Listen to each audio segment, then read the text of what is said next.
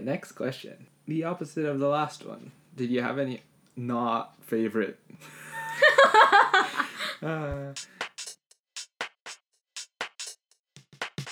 Hello and welcome to the season finale of Season 1. Today we have an extra special guest to help me out with this extra special episode, Jomar Santos. Jomar is the first guest who actually doesn't have a background in the social sciences. Rather, he has a background in the computer sciences, where he now works for a Vancouver app company. Jomar is my partner of 4 years, so today I've asked him to be the interviewer. As mentioned in the last episode, I've spoken to a bunch of my friends and asked a lot of questions. So this time, it's my turn to answer your questions. On this episode, Jomar will be asking me the questions that were submitted through the survey and some questions of his own about the podcast, my opinions, and my experiences. My name is Cecilia Federizon, and you're listening to Visible Minorities.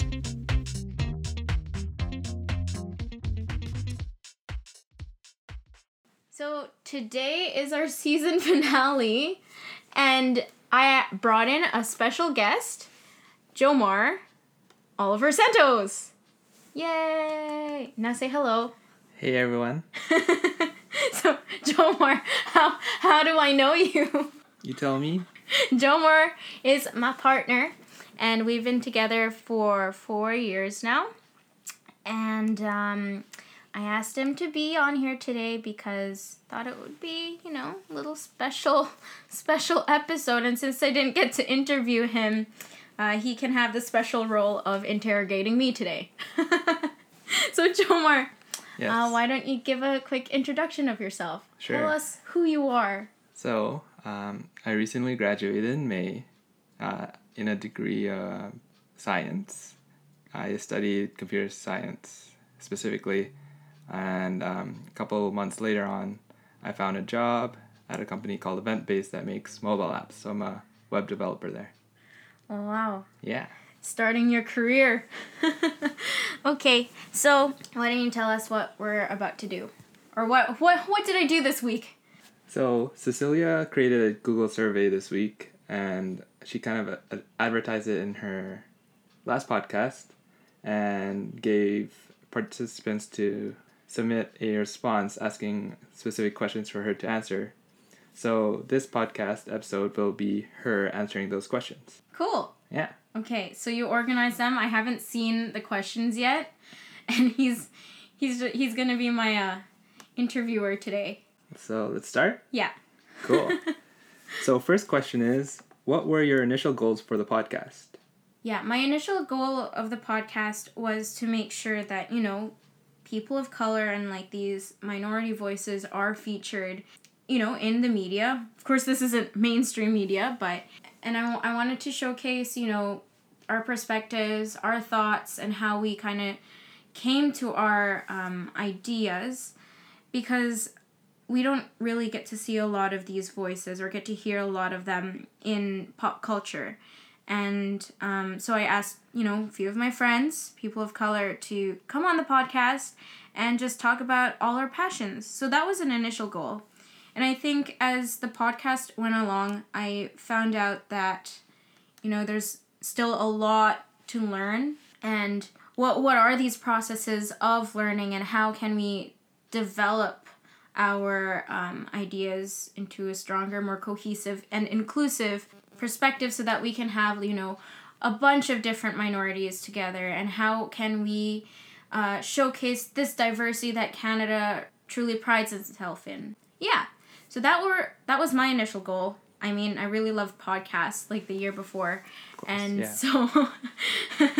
so then I just decided to YOLO and just go for it and make my own. Yeah. So do you think it was a way of spreading awareness, or would that be a good way of saying it, or? I think so. I think spreading awareness is one of the key things to my podcast. Yeah.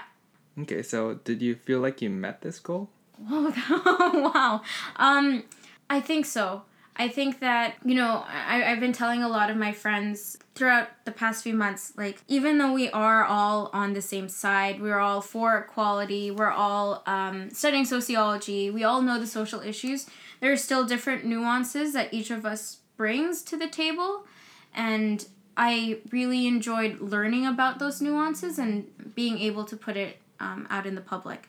Yeah, to add on to that, throughout Cecilia's process of recording these podcasts, I actually had a question myself that always came up was, how and why did you choose the specific individuals that you interviewed? The main thing was that I didn't have time to, you know, go out and like see other people or like look for specific people that have experience, I guess, or like any job qualifications. And I think I wanted to focus on like my initial network of friends first. Yeah. Especially since I already have a rapport with my friends and we know each other, I thought it would be at least an easy way to get into podcasting and interviewing. And so I started off with my initial network of friends, and then from there I chose people who are visible minorities and who I know have a lot of things to say. So that's who I chose. For the next season, I feel like not everyone that I asked was able to go on the podcast this time, so I probably asked them. And maybe even advertise it more to maybe friends of friends who would be interested in speaking. That's a good question, Jomar. Yeah, like, even to add on more to that is, I realized that, like, they are your friends and you've met them during your university career. Mm-hmm. So do you feel like the specific people you chose kind of limits the conversations to a certain type of response that you'll get from? I'm nodding. Yes, I definitely think so. I mean, the people who I asked are very young. And lucky and privileged. And lucky and privileged folks who were able to go to university. And we all studied at UBC. So obviously we all have this kind of very similar bias towards our political views. Yeah, way of thinking. And so, yeah, I think it does definitely limit the conversation. And I think even in the future, I hope to expand more so to all of Vancouver. And then hopefully, if I work hard enough, I can get this as a national thing. And then I can ask more people from across Canada, across the country. I think that would definitely give a better, wholesome representation of the different perspectives out there. So like you said, many of your friends, if not all of them, specifically the ones you interviewed, are from UBC. Yeah. So do you feel like the mindset, or like, not really sure how to explain it, but like the thinking of UBC students replicates society as a whole, or do you feel like a bubble is kind of exists in UBC? Do you understand what I'm trying to say? Mm-hmm. I think in each community they have their own little bubble. So yeah, I think there is like this bubble at UBC, and specifically in sociology and, you know, the groups that I would associate with. And I think, so everyone usually hangs out with people who are most like them, who think most similarly to them, and maybe even act the same way.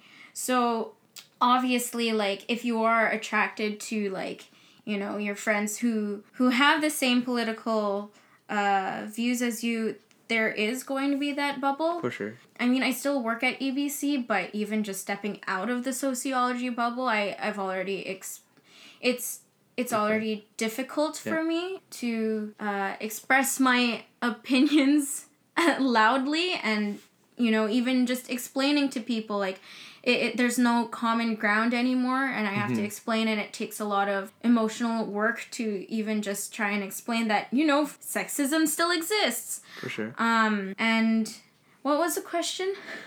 Oh, the bubble. Does it reflect society? I don't think it reflects society. I think it reflects some part of society. Yeah. I mean, different universities have their own kind of environment, their own bias. Like UBC and U of T, the University of Toronto, are definitely different institutions and probably have different feels to their schools. So I think it's not a reflection of society. And I think there is a UBC bubble. And again, like, I hope in the future, like with this project, it grows so that I would have the resources to diversify my bubbles in Canada. Me not being someone who has studied sociology, I find myself sometimes questioning whether or not academia is the right, I guess, like, solution for social issues. What is your thought on that exactly? Yeah. I mean, okay, I guess a disclaimer so that everyone knows my bias is that I really liked school and I was really good at it. She does. And obviously, like, for me, I think what I've learned in undergrad is that I do like the concept of learning and teaching. I don't think academia is the only way to solve social issues. I think it is one way. And I don't think we could accomplish it without, but I don't think it is the only avenue. What I think is the problem with people thinking that academia is the only solution to social issues is because, you know, not everyone has access to university. And when you do start to study these things, a kind of jargon starts to develop. And that jargon isn't really accessible to a lot of people. Not a lot of people will understand what heteropatriarchy is, or what the quintessential, like, stereotypes, or whatever. I don't even know if I use that word correctly. But even going into, like, or even going into my gender, race, sexuality, and social justice minor, like, I still had to learn a lot of these vocabulary so that I can understand, you know, what was going on. What does capitalism mean? What does colonialism mean? What does neoliberalism mean? And even me in a university setting having difficulty even trying to adjust to these types of language or how we talk about these issues is already difficult. Long story short, I don't think academia is the only way to fix social issues. I think that we need to start having these conversations in the mainstream and dealing with it every day in our conversations with friends and with family. This podcast. Yeah, exactly. Yeah. That's why I really like podcasts, and what I started to really love about them is that, you know, I learned so many things from the different podcasts that I listened to, and it was all told through storytelling. It was all told through a very relatable way. It was very accessible to everyone to try and understand, you know, what types of things are going on in the world. So I think for me, learning and teaching are definitely like part of fixing social issues. And for me, that's where my passions lie. It's just I'm trying to figure out different ways that are not the traditional school sense to learn and to teach others. So yeah, that's my opinion on it. Yeah, it makes sense that like you touch upon like the jargon, referencing back to when you were saying that like you still work at UBC, but like it's harder to, I guess, socialize or like even just talk to other people because they aren't on the same level as people you were used to back when you were studying at UBC. Yeah. There's a restriction on the jargon that you use. Like, it happens a lot in the world. Like, even for me, for example, when I'm talking to a non-technical person, I won't use my computer science terms. I'd kind of like take it down a notch so that I'm on their level and they could actually understand what I'm saying. Yeah. But that's the hard part, is when you're trying to go from something that's very specific in your knowledge, but you're trying to explain it to someone who doesn't have that 4 years you spent at university learning all these different terms. Yeah. So, yeah, it's very evident throughout different aspects of the world. It wouldn't be surprising that it applies to something like social issues. Exactly. All right, let's take a break.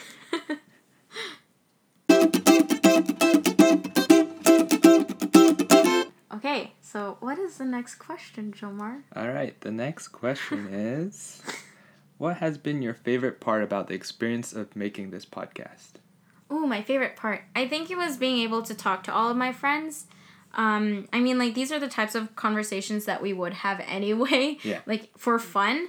But I think when you are in a setting where it is supposed to be, like, showcasing your perspectives and, like, what kinds of things you're actually learning and how you think about things, you really do learn a lot about each person. Yeah. And I think my favorite part about it was learning something new from everyone that I talked to. Even though, like, all of them were my friends, like, I learned something, new with each person. So I think that was my favorite part. Okay, so I have a question for you. You've been listening to the podcast, and you said earlier that, you're not really as well versed in social issues because you haven't studied it. What were some of the things that you learned from it that you didn't know? Or maybe not learned, but, like, what was your favorite topics? My favorite topics, or I guess concepts, were when you'd bring up, when you talk about media with your friends, Yeah.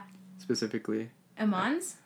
Imans, but like, you kind of did it throughout all of them. That is true. Yeah, which is a good thing, because then one of the reasons why it is my favorite is like, you'll talk about something that I've watched or like something I've consumed, but haven't thought twice about, like what I said earlier. Yeah. So like kind of analyzing it and like, I guess picking at it and like making it visible to me. Mm-hmm. Something I didn't observe firsthand when I was actually watching it, but then the flaws being exposed to me and like opening my eyes, that's what I found cool, I guess.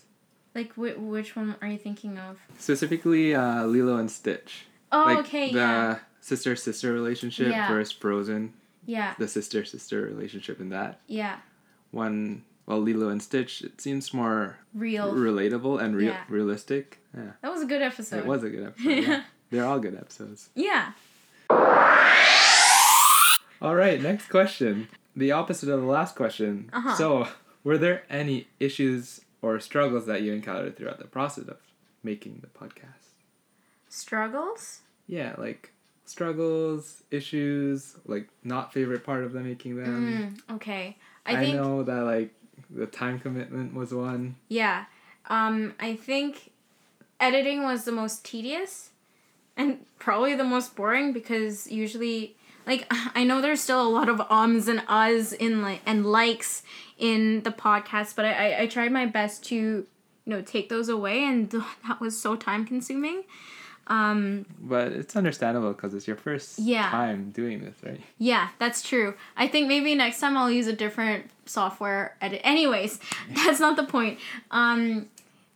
Challenging. I think the other challenging stuff was really confronting my biases in some of the episodes. I don't know if like some of them were clear.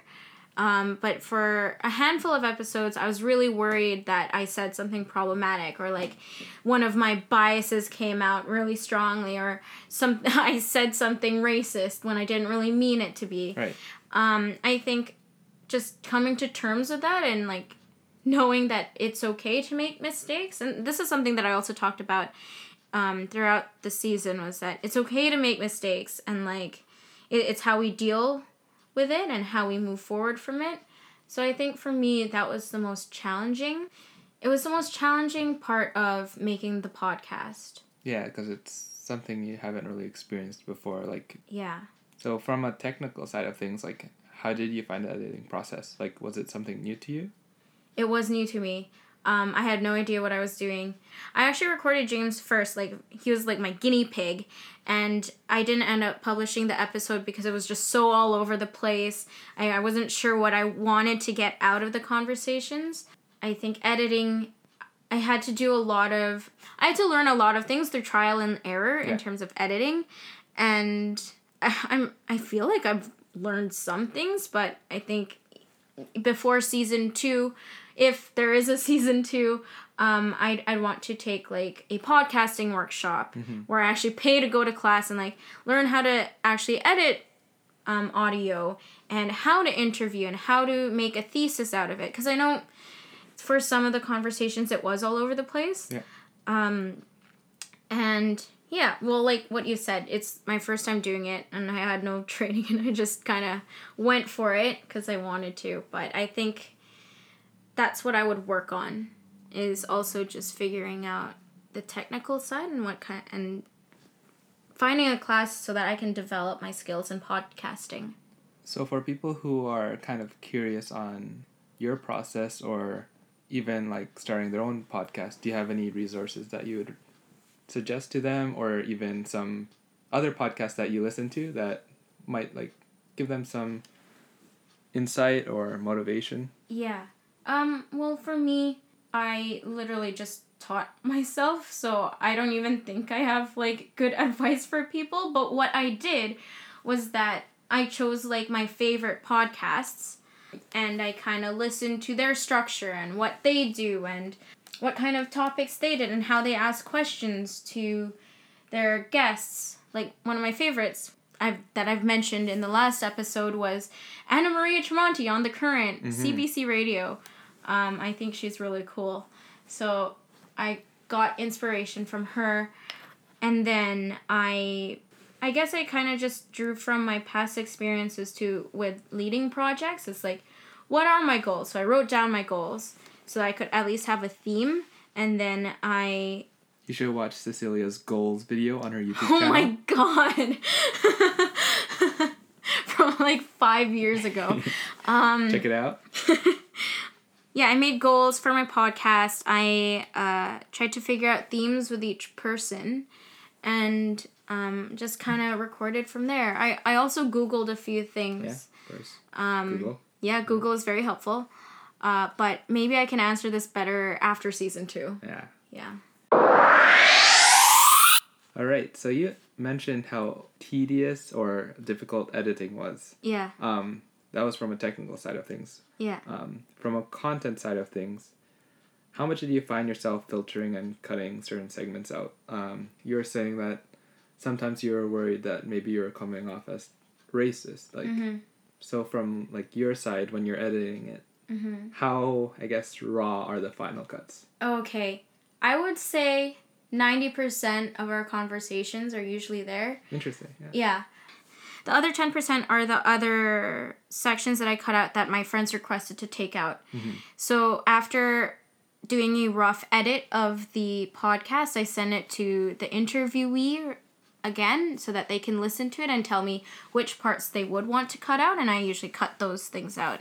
I mean, I had this really one struggle in episode 2 with Emily's. You probably also heard it when I was kind of hesitant to leave something in. But I think, even though it is hard... You've put yourself in a vulnerable place many times throughout the podcast. Yeah, exactly. And I feel like people do need to hear those mistakes sometimes. And I think I don't remember which episode I mentioned this in, but we usually see the final product in media. We don't really see the mistakes that people had to go through to process and how we learned from it. Yeah, most of the conversations are raw and it's there. And I tried to keep it like that to my best ability. Yeah. I think one important thing about podcasts in general is the fact that you're essentially improvising facts. Yeah. Improvising facts. Well, you're talking on the spot. Like, yeah. Especially, like, for me right now, this is difficult. Yeah. Especially since I'm someone who's not really outgoing or well-spoken. Yeah. Yeah, just, like, talking on the spot. Like, sometimes you just want to say something. Yeah. To fill the void, the silence void. Right. And, like, you'll come up with something stupid that you'll say just because you need to fill up that void. I think it's more so like saying things, like you said, like you're trying to make sure that your thought and your ideas are coherent and concise. Yeah. And then sometimes I say something that comes out really wrong. Yeah.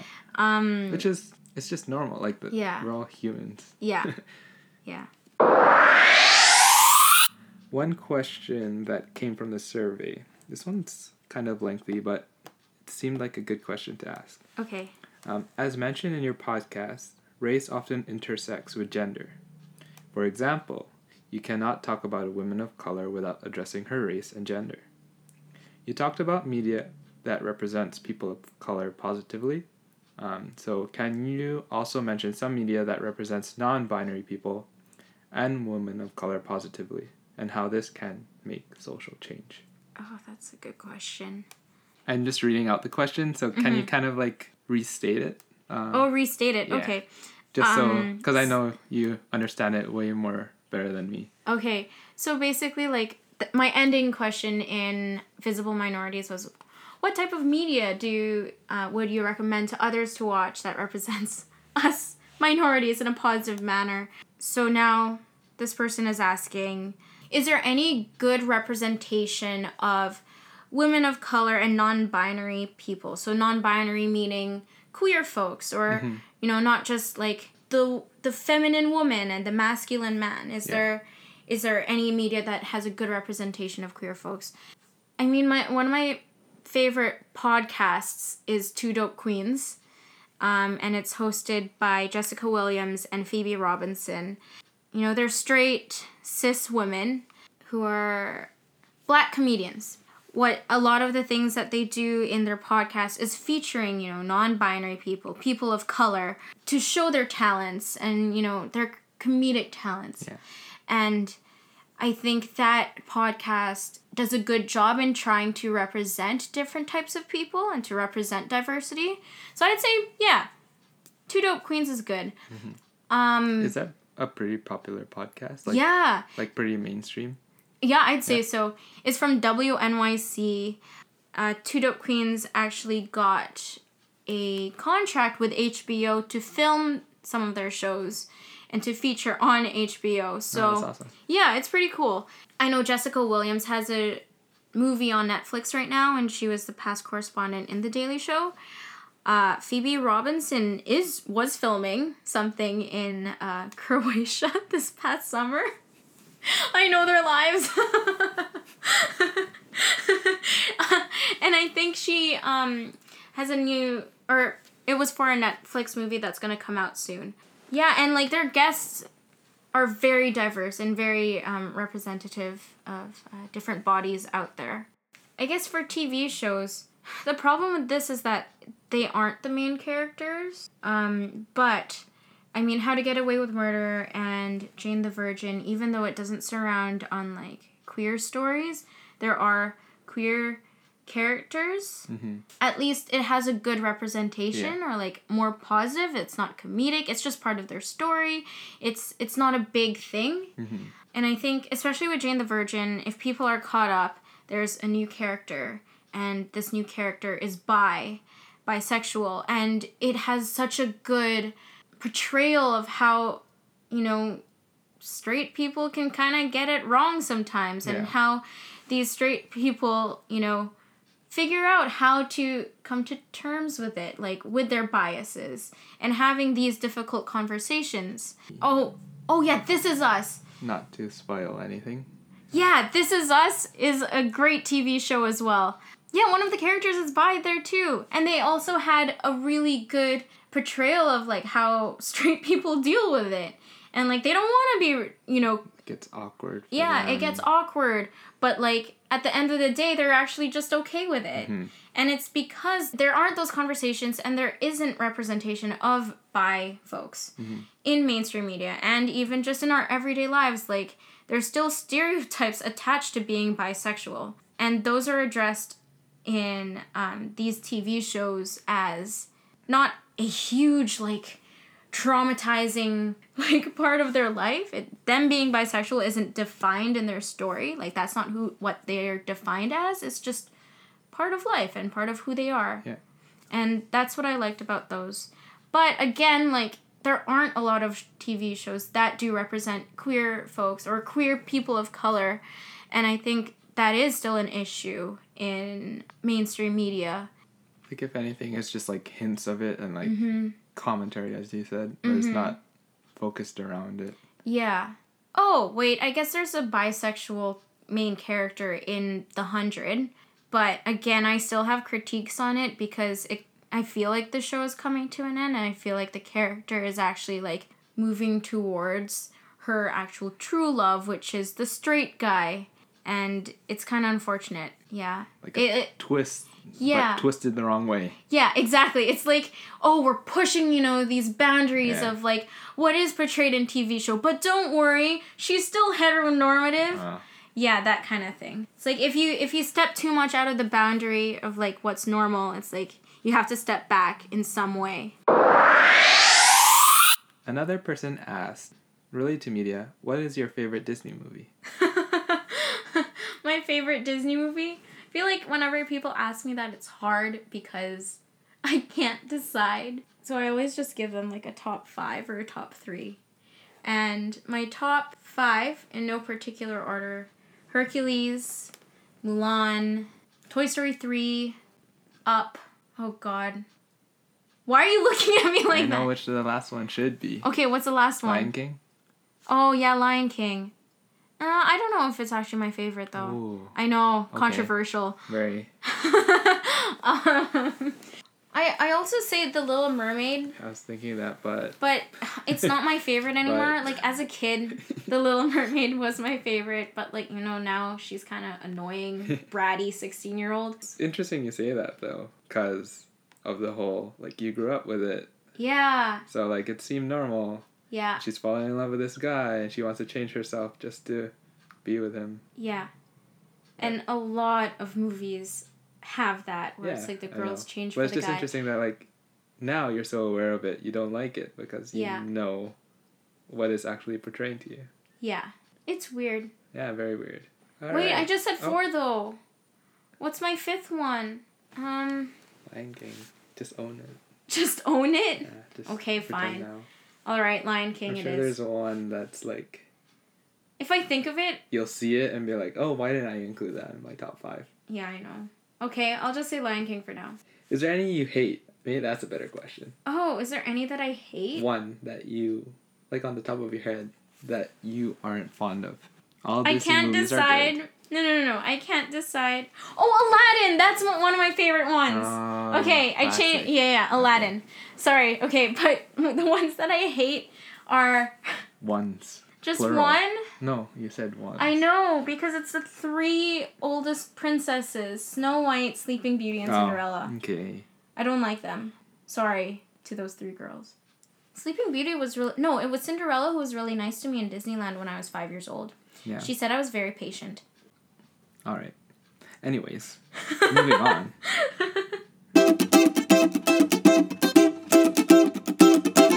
What was something that you learned about yourself through conducting these interviews? Do you think the process has changed you in any way? That's a good question. All of these are good questions. It has changed. Well, Have you been changed for the better? I hope so. Well, to me, change is always like a very progressive, not a progressive, but a progression, and it's not like one instance. Mm-hmm. So I think this has definitely contributed to my change because, well, for one, I think I've developed a thicker skin. So in the beginning, I already had a lot of comments. Not a lot, but to me it was a lot. There were 2 comments basically saying like, you're overreacting, it's actually white people who are the visible minority, bigotry is relative if you really think about it. Like those kinds of things where it's like, what the hell is happening?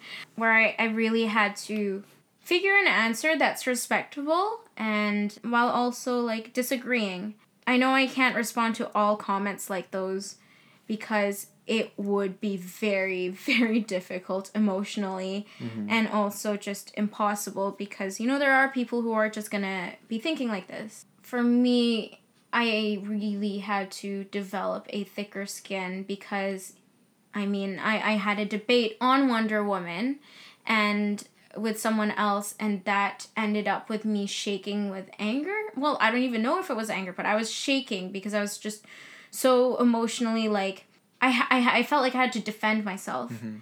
But like it also comes with a certain like frustration, like you're not getting your point across, and they're so fixed in their own mindset that like you can't make any movement towards, I guess, kind of like sharing your own perspective because they're so kind of closed-minded. Yeah, and you know, at least for some people, like when they do try to pick a debate with me, they try to frame it as, oh, we're just all learning and like I just want to hear your perspective. But when you do say it, it just feels like they want to prove you wrong.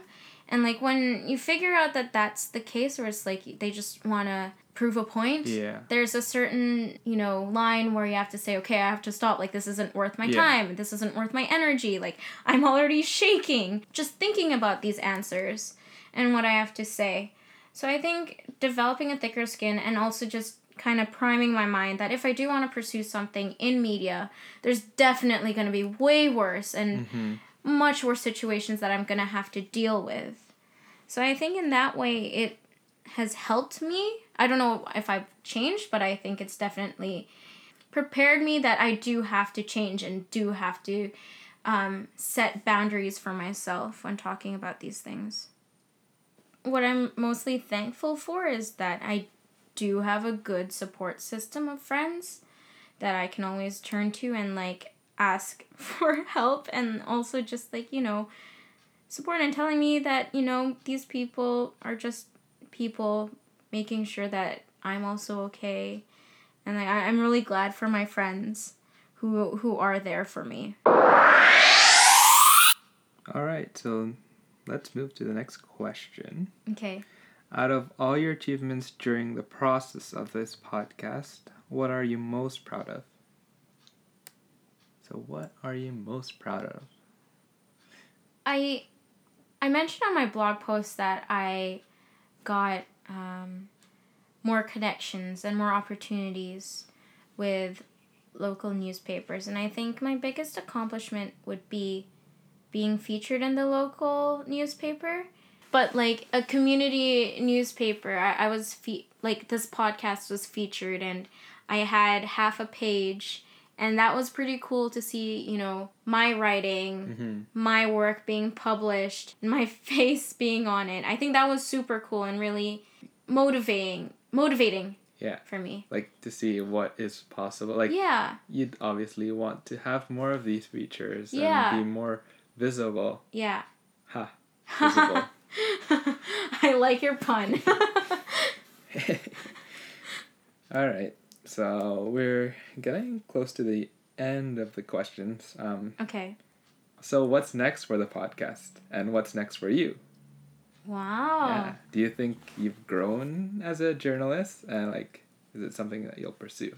I don't remember if I mentioned this in a podcast, but during the summer I was very set on applying to journalism masters or like a sociology masters, but I ended up thinking that I'll spend another year working.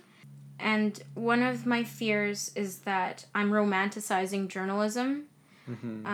For me, I want, again, like my goal is is to teach and to learn, and always different avenues of accomplishing that. One of the things that I just love is media and like TV shows and it doesn't really matter which way you do it. Yeah. You just want to find out which one it is. Yeah, exactly.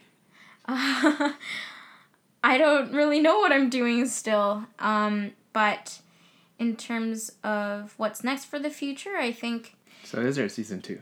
Is there a season 2? I hope so. I mean, I already am trying to figure out who I can interview and, you know, contacting the people who didn't get a chance to be on the podcast this season. Yeah. And I'd want to probably learn from my, at least, logistical mistakes for this podcast. Yeah, because this season was pretty well done. Like, it was pretty professionally sounding, I'd say. But what if you're just saying that because you're my partner? No, like, even just, like, listening to it as, like, a production, sure, there's, like, technical flaws that I'm sure you can easily iron out, like the fan going off in the background, but, like... Just, like, the sound effects, the timing, and, like, the information bite, like, is that what they call it? Info drop. Info drop. Like, it's pretty well thought out. Like, and, like, there's a beginning, middle, and end. Like, you're trying to portray a story, but also, like, bring out things you haven't learned about your friends, for example. Yeah. So, I don't know. Maybe I am biased, but just listening to it was... Well, that's good to hear. Yeah. Yeah. Season 2? Season 2. I think I'll probably just learn from my mistakes in terms of, like, how to plan things and, like, what topics to cover and how much background research I should do before an interview. Do you think you'll be doing any other outlets? I have thought of it. Yeah, I've thought of starting a YouTube channel. I just haven't really thought that one completely yet. I definitely still want to continue doing media projects, getting my hands dirty in, you know, that area. But I also think that I do want to get my master's because I do love school. Yeah. Yeah. So we'll hear back from you in season 2? Hopefully. If not season 2, I've already talked to a few friends of, like, other ideas that we might co-create. definitely something coming up. Yes, definitely something. That's good. You can just check my website for details. All right. For updates. Is there anything else you want to say as the guest host of Visible Minorities? Actually, there is. Wait for it. That's the end of our conversation with Cecilia, but I still need to ask her one more thing. If you're new to the podcast, I like to finish off my conversations by asking my friends what piece of media they've recently read, watched, or listened to that they would recommend to others. I started this podcast by thinking of She started this podcast by thinking of ways to challenge mainstream media's representation of certain groups. I wonder what my and she wonders what her friends say is a good piece of media that says something positive about us minorities.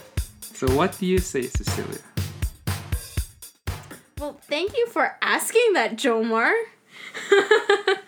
I already mentioned Two Dope Queens. Jane the Virgin. Yeah, but, Mon already said that. Mindy Project, Kirsten already said that. So... listen to the last episodes, the whole season, and you'll know. Yeah, listen to all of the previous episodes. I feel like I want to categorize them. So, for podcasts, I mentioned Two Dope Queens, but my other favorites are Nancy, which is a podcast hosted by two queer Asian Americans who talk about queer stories in America. I also like listening to So Many White Guys with 4 O's, I think. It's a podcast hosted by Phoebe Robinson, one of the co-hosts of Two Dope Queens. And basically, she interviews different celebrities on their experiences in Hollywood or in the mainstream media. In terms of TV shows, Jane the Virgin, for surezies. Mindy Project. Yeah, the Mindy Project. Oh, This Is Us. That's one that no one has said yet. So, one of my favorites is the Mindy Project, because of Mindy Kaling, who's very, very successful. And in what way? Well, she worked really hard to get where she is. And, of course, as a woman of color, it's very inspiring to see other women of color succeed in the movie or, in Hollywood. I also like Jane the Virgin because it's the closest representation that I have to second generation immigrants where, they're talking in Spanish in the house and Jane responds in English. So I really like that aspect where it does show a different culture living in America that's not white. Oh, Master of None, which was also mentioned before. Sense8, also mentioned before. If you want to look into different people in media, I would suggest looking into Hari Kondabolu because he is hilarious and has a lot of funny jokes. Other inspiring people are Trevor Noah, the host of The Daily Show, and Mindy Kaling, as I mentioned, Gina Rodriguez, the star of Jane the Virgin. Yeah, so those are my recommendations on mainstream media. Jomar, do you have any recommendations? Not really. But you watch things. Jomar was the one who told me to watch This Is Us. I usually watch shows that are related to computers. Silicon Valley? Silicon Valley, Halt and Catch Fire. Actually, Halt and Catch Fire is a really empowering. Halt and Catch Fire is based off people starting their own tech companies, but it's set back in 80s and 70s up to the 90s, so a wide range of years. But there's two characters that finished off the season, or the series actually, two females who are kind of just they weren't prominent in the beginning half, but then towards the end they were the ones who had the most success and who actually were still pursuing their their passion. I don't want to spoil it, but yeah, it has a good representation of women in tech, but it might not match up with how it is today. Right. Like it was a good initiative, but like especially since it was placed in the 1990s, they were white women, so it might be a little different. I'm not super familiar with it, but just the idea of like seeing women in the tech industry. In the tech industry, and like they were starting their own companies. Like one started a video game company. Like it seems very like unordinary. But like seeing it was pretty interesting. Like Thank you, Jomar, for agreeing to be the host of today's episode and for asking the questions that people submitted. Hopefully there will be a season 2 so that you can be in it or ask me questions again. Sounds good. Okay, well, that's it. Thanks for having me. No worries. No problem. It was my pleasure. It was a listener's pleasure as well. Yeah, okay. Okay, bye.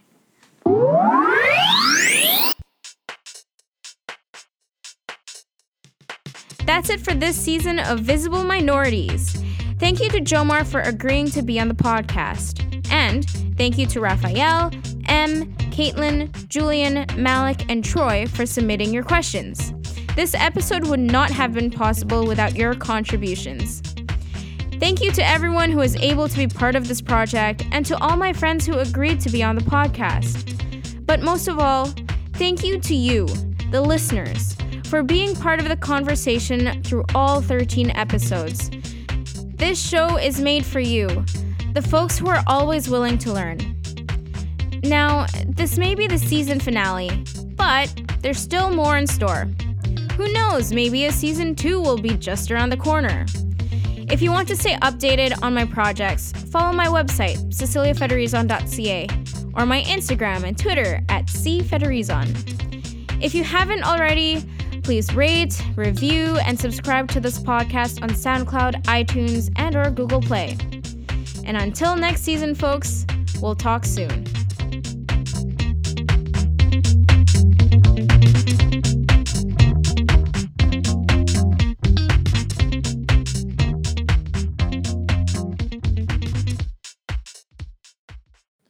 But before we end off, there's one question that I always ask.